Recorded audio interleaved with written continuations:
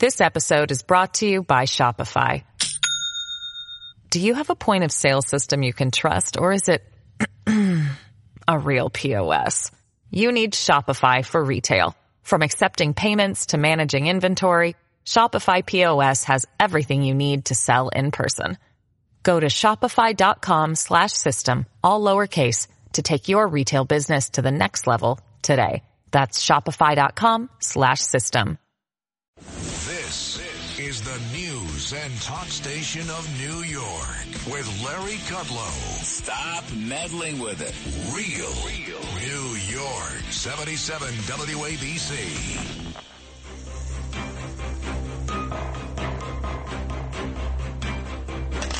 Now, back to the Larry Kudlow Show. Welcome back, folks. I'm Larry Kudlow. Speaking of the economy, as we were with Kevin Hassett in these CBO budget numbers, let's turn to the Federal Reserve and interest rates and the economy. We go to John Carney, Breitbart economics and finance editor, co-author of the Breitbart Business Digest.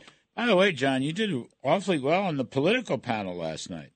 Nice work. Thanks, Larry. Nice it was work. really fun. I got to be with, the great Steve Forbes and Rich Lowry. It was amazing. Mrs. Wilson, the best line. Mrs. Wilson actually was in the Breitbart, did a good write-up of what you guys were saying. So, did you get the thing I sent you on the woke Taylor rule? I did, and it makes a very good point. Larry Lindsay. Larry Lindsay points out that really the what the Fed should be aiming at, and what traditionally they've aimed at, is a much higher rate compared to where we are on inflation. And it seems like the Fed has come all the way down. Instead of adding, thinking that we should be around 2%, 2.5%, it's all the way down to 0.5. So in other words, people have too low of a nominal rate in their heads. And that's one of the reasons the market is pricing in all of these rate cuts. And it's not going to happen. They can't bring down inflation and have that many rate cuts happen this year. Well, I think, it's interesting, too. You made this point. Lindsay makes this point. If the Fed is so tight, then why is the economy growing in both real and nominal terms relatively rapidly? That's right. I mean, very rapidly in both nominal and in real terms, we've seen incredible growth. We saw the real growth of 3.3% in the fourth quarter, 4.9% in the third quarter, and yet the Fed keeps saying that the stance of monetary policy is restrictive. But you look and you say, what did you restrict? Even housing, which you think would be the number one thing that you would restrict. Home prices keep rising. So it's not really being very restrictive at all. And in fact, it may actually be having the perverse effect of causing more home building, because so many people don't want to sell their homes to get a higher mortgage, that the new home market is actually doing better than anybody thought it would. So the outlook, I'm assuming you're not changing your view.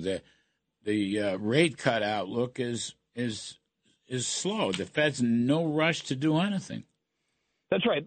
And we've had several Fed speakers this week that made it very clear, from the most dovish people on the Fed, frankly, very new Fed governors have come on and said, we don't think we need to rush at all.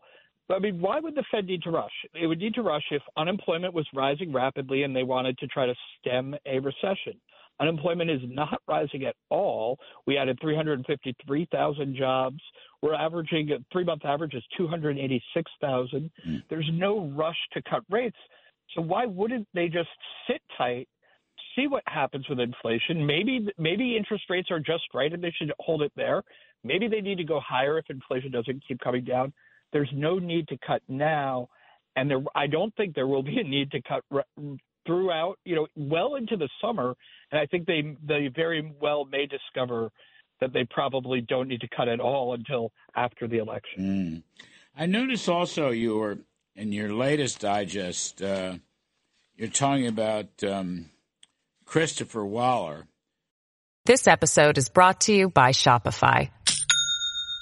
Do you have a point of sale system you can trust, or is it a real POS? you need Shopify for retail. From accepting payments to managing inventory, Shopify POS has everything you need to sell in person. Go to shopify.com/system, all lowercase, to take your retail business to the next level today. That's shopify.com/system. Ohio, ready for some quick mental health facts? Let's go.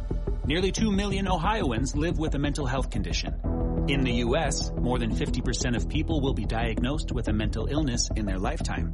Depression is a leading cause of disability worldwide. So why are some of us still stigmatizing people living with a mental health condition when we know all of this? Let's listen to the facts and beat the stigma. Ohio, challenge what you know about mental health at beatthestigma.org. As probably the heaviest intellectual guy on the board. You know, he was, John, he was my recommendation to President Trump in 2020. I got him through, I didn't know him. It was Jim Bullard of the St. Louis Fed, who I did know. He was also a smart guy.